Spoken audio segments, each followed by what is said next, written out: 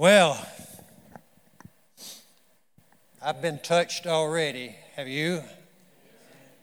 Such an amazing service, how God has shown up and shown himself to be all that we need in life. Amen. What more could we ask for other than to have God as our Heavenly Father? When so many are going after so many other things and going after, like the video depicted, he was going for so long, he was going after money. And here in our Western world, so many have been deceived to thinking that money is what it's all about. They get an education, and education is fine. But they get an education so that they can get a better job and make more money and more money and more money. And that's fine too. But how do we use the money that God has brought into our life? Does God get the glory out of what we are doing here in this life?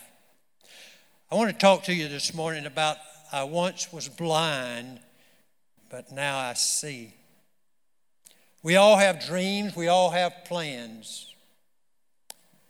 Even young people have dreams and they have plans, things that they want to do with their life. I had a dream one time. This is a secular dream. It's not very spiritual, but I had a dream. My dream was to, of course, I grew up on the farm, and so I thought my future was in farming, and so I had my dream all planned out. I had it all thought out from start to finish. I would finish high school, and then I'd get me about a 40-acre farm somewhere in the South. Has to be in the South. Not saying anything about those in the North, but me, I'm a Southerner, so it would have to be in the South somewhere. It would have to be green, rolling hills. Amen. On the highest part of that plot of land, the highest point, I'd build me a little house. I'd build me a family. That house would be probably white in color, black shutters around, all the way around that house would be a porch. If I wanted to, I could sit on the front porch, or I could sit on the back porch, the side porch. Somewhere I could sit outside and look over my domain. And in that domain there would be pasture land. And on that pasture there would be black cows, Aberdeen Angus, purebred, registered. I wanted to raise registered cows. You know what I'm talking about? Bloodline. It was all about the bloodline. Those bulls range anywhere from $5,000 to $10,000. And I wanted him to sire some of my cows, some of my calves. And on that field out there, I could sit on my back porch and I could watch those black cows eat that green grass. And I could just say, I have it made. And right in the middle, somewhere close to the house, not too far away, would be about a 5-acre pond. Come on now, some of you can identify with this. In that pond would be bass, catfish, channel catfish. Oh yeah, some big old bluegill, big as your hand, weigh about a pound apiece, and maybe some crappie. Yeah, buddy, I'm talking now. Some of you are out ready to shout. You can identify with my dream, amen. But on that farm somewhere would have to be a red barn. Amen. Amen for the red barn. Everybody needs a red barn on their farm. Amen. And inside that red barn would be a green tractor. Amen. I'm talking about John Deere Green now. John Deere Green, amen. And in that barn, there'd have to be a hayloft. Got to have a hayloft because I love the smell of hay, amen. Those cows love to munch on that hay, so it had to have a hayloft. That's a secular dream. But it could be a spiritual dream. Nothing wrong with having a farm. We need farmers. We need Christian farmers. We need Christian teachers. We need Christian carpenters. We need Christians in every walk of life who are sold out to Jesus Christ. Amen. We need them out there being a witness for God, standing strong and tall for the one who has set them free. Amen. I want to talk to you this morning about how I was once blind, but now I see. Scripture is filled with men and women with big dreams. They started in one direction. They had an encounter with God, and their future was radically changed. They were unlikely candidates, but they were obedient to God. They loved God with all their heart, soul, mind, and strength, and they changed their world for God. Amen. We got to have people today that are going to change their world for God. The world is in desperate need of someone to have a dream of touching this world for Christ and making a difference wherever they are. We have got to have that in order to reach our world and do what God has called us to do. We want to look at one such person this morning. I've always thought of him as a model servant for Jesus Christ. His name was Saul originally, but later on, God changed his name to Paul. We're talking about the birth of the church. We're talking about Luke, who wrote the Gospel of Acts. And all through that book, you see all the promises of God being fulfilled. God says, I'll pour out my Spirit on all flesh. And on the day of Pentecost, it happened. Jesus told them, don't you leave the upper room. Don't leave that upper room until you've been endued with power from on high. And the Holy Spirit was poured out on the day of Pentecost.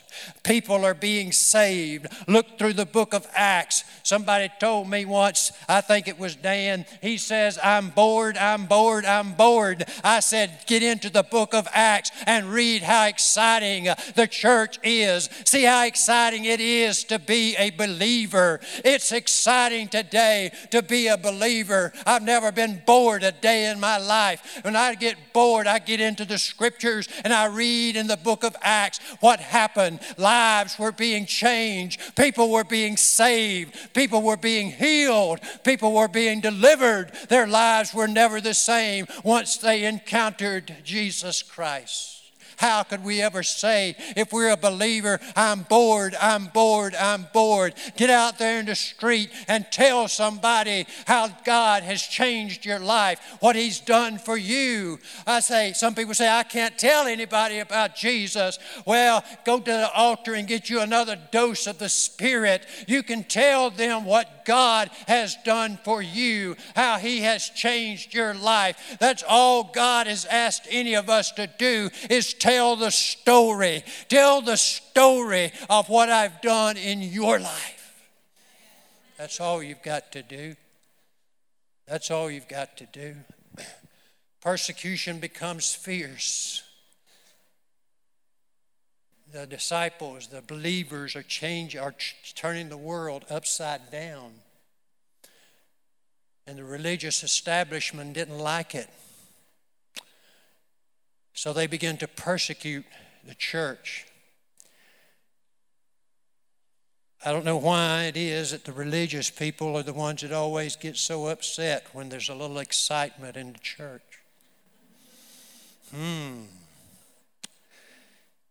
But persecution arose. Stephen becomes the first martyr. And as they're stoning Stephen, they laid their garments at the feet of a young man named Saul. He gave approval to the death of Stephen. The church was forced to continue to be scattered. Saul continues to search for those who followed Jesus. On the road to Damascus, he encounters the living Lord Jesus. So we pick up the story in Paul's words He's been arrested now. He's been a believer for a while, and he's been sharing the gospel. Again, it was the establishment, the Sadducees and the Pharisees and the high priest. They all got excited that Paul was doing what God had called him to do. And so they arrested him for preaching the gospel. I wonder what that was like, to be arrested for your belief, to be so sold out to God that you were arrested and put in chains, placed in a dungeon, all your freedom taken away because you was just telling the people the good news. So let's read. We're talking about, I was once blind, but now I see. And our text today comes from Acts 22, verses 1 through 21. First point is Paul's past. He's testifying now. He's called before the courts, and he's testifying to what happened to him. First of all, he identifies who he is, what he used to be. So let's read in 22, verses 1 through 5. Brothers and fathers, listen now to my defense. When they heard him speak to them in Aramaic, they became very quiet. Then Paul said, I am a Jew, born in Tarsus of Cilicia, but brought up in this city under Gamaliel. I was thoroughly trained in the law of our fathers and was just as zealous for God as any of you are today. Paul was highly educated. He knew the Word of God. Isn't that incredible? He knew the Word of God, but yet became a persecutor of the church, a murderer, taking the lives of those who were following after the way, following Jesus. Verse 4, I persecuted the followers of this way to their death, arresting both men and women and throwing them into prison, as also the high priest and all the council can testify.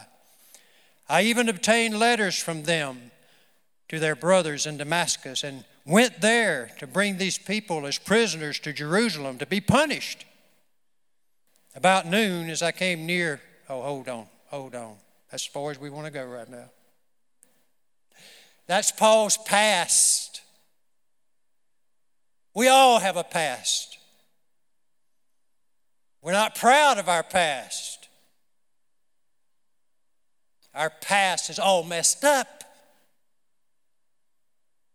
But it's our past. We can't get away from our past. It shaped us into who we are.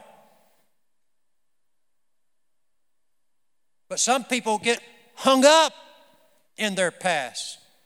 They can't get beyond their past. The past is determining who they are today. You can't let the past determine your future.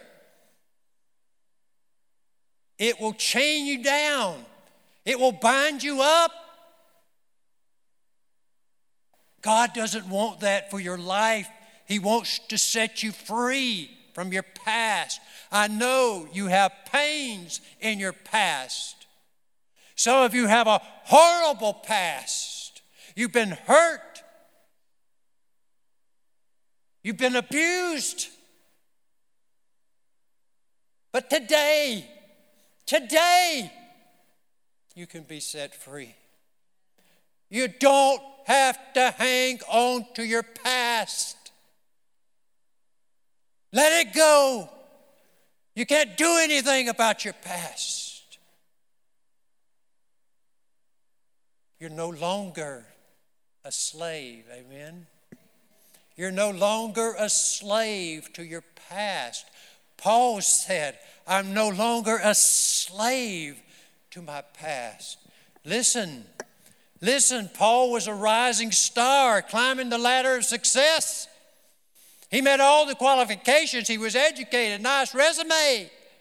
He was zealous for God, arresting people left and right. But he didn't let his past determine his future. Listen, Philippians 3, 7 through 14. But whatsoever was to my profit, I now consider loss for the sake of Christ. What is more, I consider everything a loss compared to the surpassing greatness of knowing Christ Jesus my Lord, for whose sake I have lost all things. I consider them rubbish, garbage, dung, poo-poo, that I may gain Christ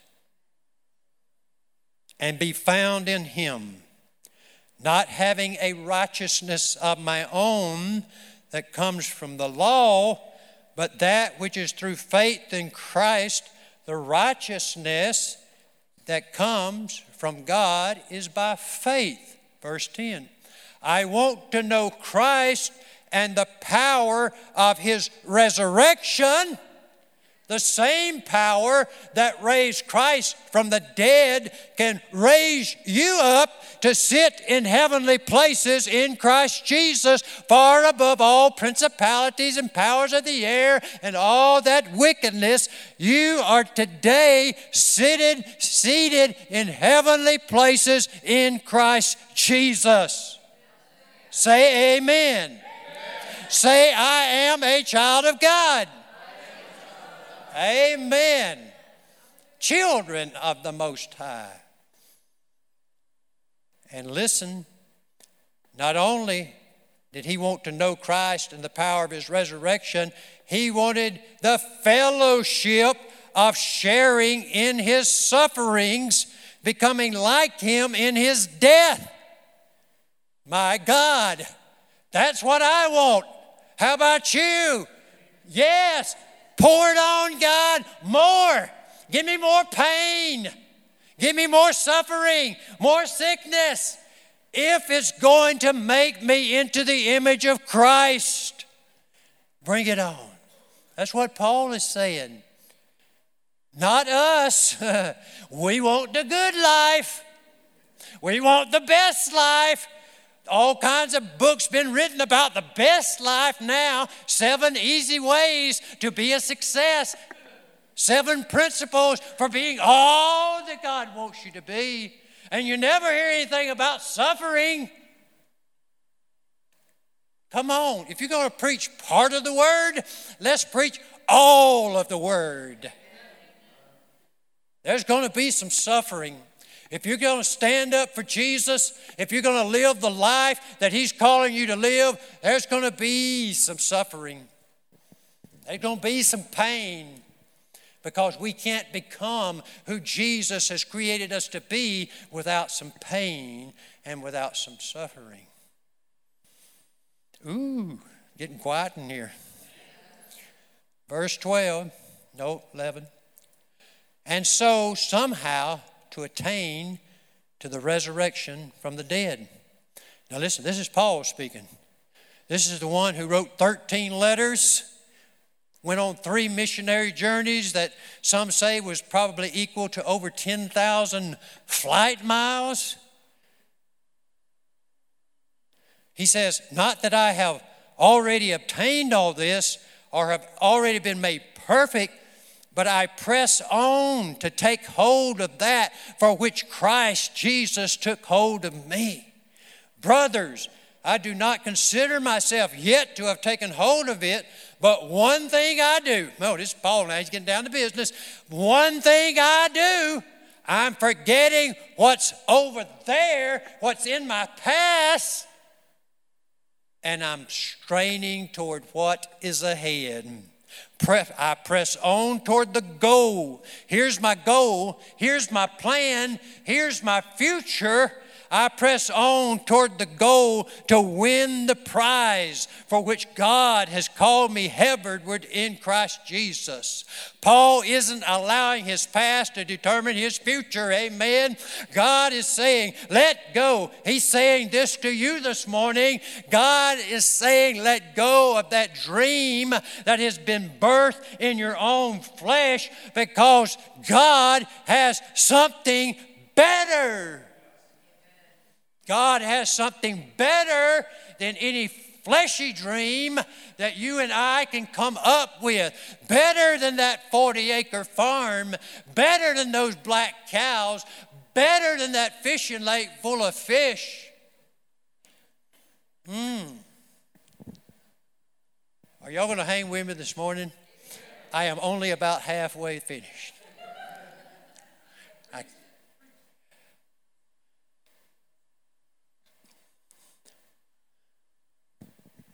I thought that was God's plan for me. That was my plan.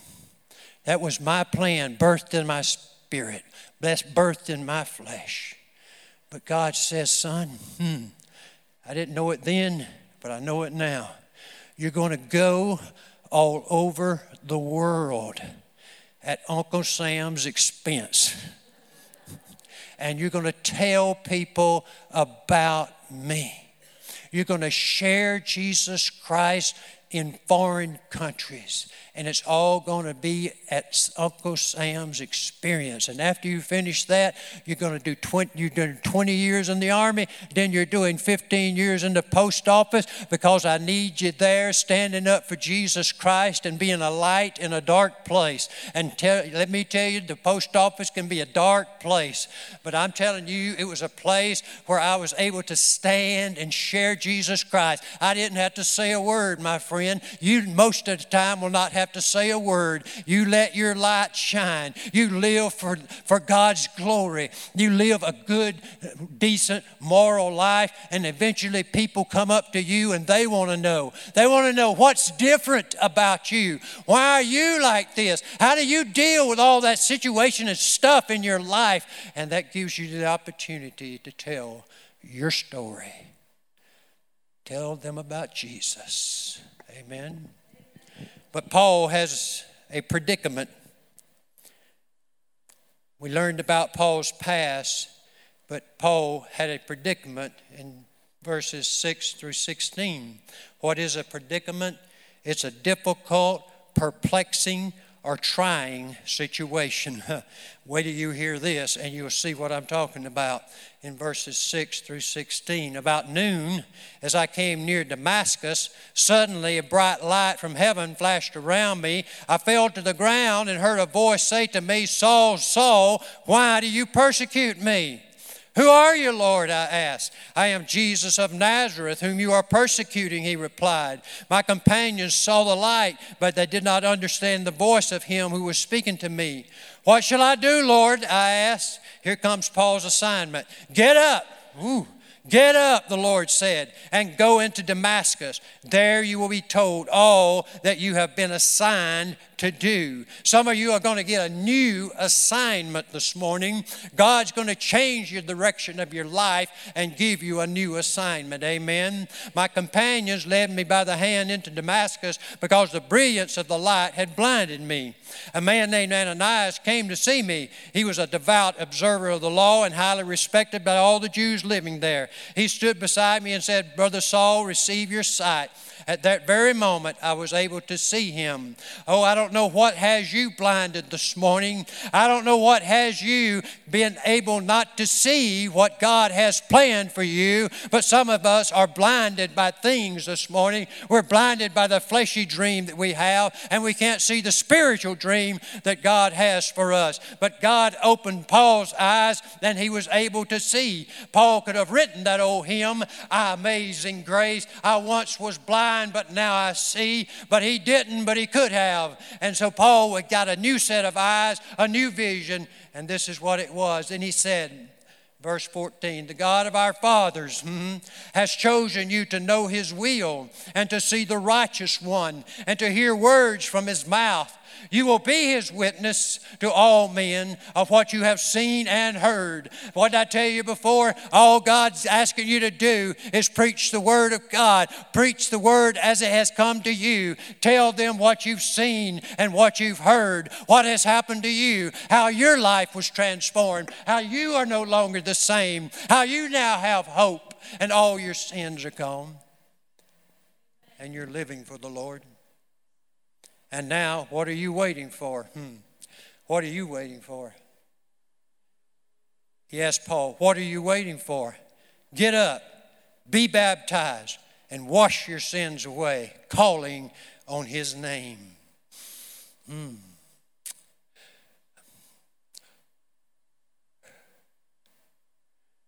That's Paul's predicament. Did he go on to what God was calling him to do? Or did he look back and see something in his past that looked a whole lot better and a whole lot easier? Can't look behind. There's nothing there. Got to look forward. Got to look forward. So then Paul has a prayer. Paul prays, verse 17, when I returned to Jerusalem and was praying at the temple, I fell into a trance and saw the Lord speaking. Quick, quick, He said to me. In other words, it's urgent, Paul. You can't wait till tomorrow. You can't wait 10 years from now. You got to go. You got to be quick about it. You got to be about the Father's business, the business of winning souls and bringing people to Christ and being a witness. Quick, he said to me, leave Jerusalem immediately because they will not accept your testimony about me. Got to go where they will accept your testimony. God's called all of us to reach a certain people's group somewhere. Only you can reach certain people. God has put His Spirit in you and has saved you from your sin that you might reach the people that He's called you to reach. Lord, I replied, verse 19, these men know that I went from one synagogue to another to imprison and beat those who believe in you. And when the blood of your martyr Stephen was shed, I stood there giving my approval and guarding the clothes of those who were killing him. Then the Lord said to me, go, I will send you far away to the Gentiles. So Paul had a prayer life. Let me tell you, God has an assignment for you. God has a vision for your life and a purpose for your life. But you'll never, ever listen. You'll never, ever learn what God has for you until you establish a prayer life. Your prayer life must be consistent. Your prayer life must be a priority. You must block out everything else that hinders and get into the prayer closet, and God will give you a new vision for your life, a life that will lead to success when it's measured by the Word of God. Oh, you might have an earthly dream this morning, but God wants to change that dream, and whatever it is, if it's your dream to be a teacher, if it's your dream to be a soldier, if it's your dream to be a carpenter, if it's your dream to be a mechanic, God needs people in all of these vocations to stand up and say, I want to tell you about Jesus. I want to tell you about what happened to my life. I want to tell you. I want to say one more thing, and then I'm going to wind it up, okay? Do not measure the size of your dream by the amount of resources that you have at your disposal. You dream a big dream, a big dream. Don't dream little dreams. I'm telling you, dream big dreams because you have a big God. You have a God that's able. He says there's nothing impossible with him. But it'll never transpire in your life until you get into your prayer closet and make God a priority, make seeking him a priority. Go after God with all your heart. And God, if he gives you that dream, and that dream must be bigger than you are, that dream cannot be a dream that you can bring about in your own strength. This dream must come from the heart of God and be bigger than you are in order to be a God dream. God wants to do great things through his people. And he wants them to dream big dreams, because you see, our God has got all the resources of heaven at his disposal. If he tells you to go somewhere and establish an orphanage, hello? If he tells you to go somewhere and establish a halfway house or a coffee house or whatever he calls you to do, if that is your dream and it's been birthed in your spirit as you sought God, God will provide the resources. He provided the resources for Paul, and he went. We have to do something about the Word of God. We have to do something about what we've heard this morning. We have to do something about it. Come on, Eden.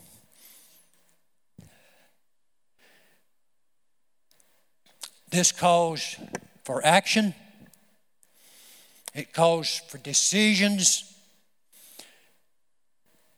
God totally transformed Paul's life.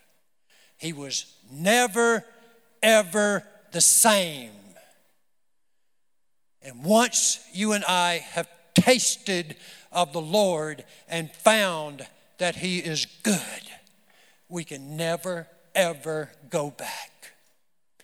God has better plans for us than we have for ourselves. Amen. Amen.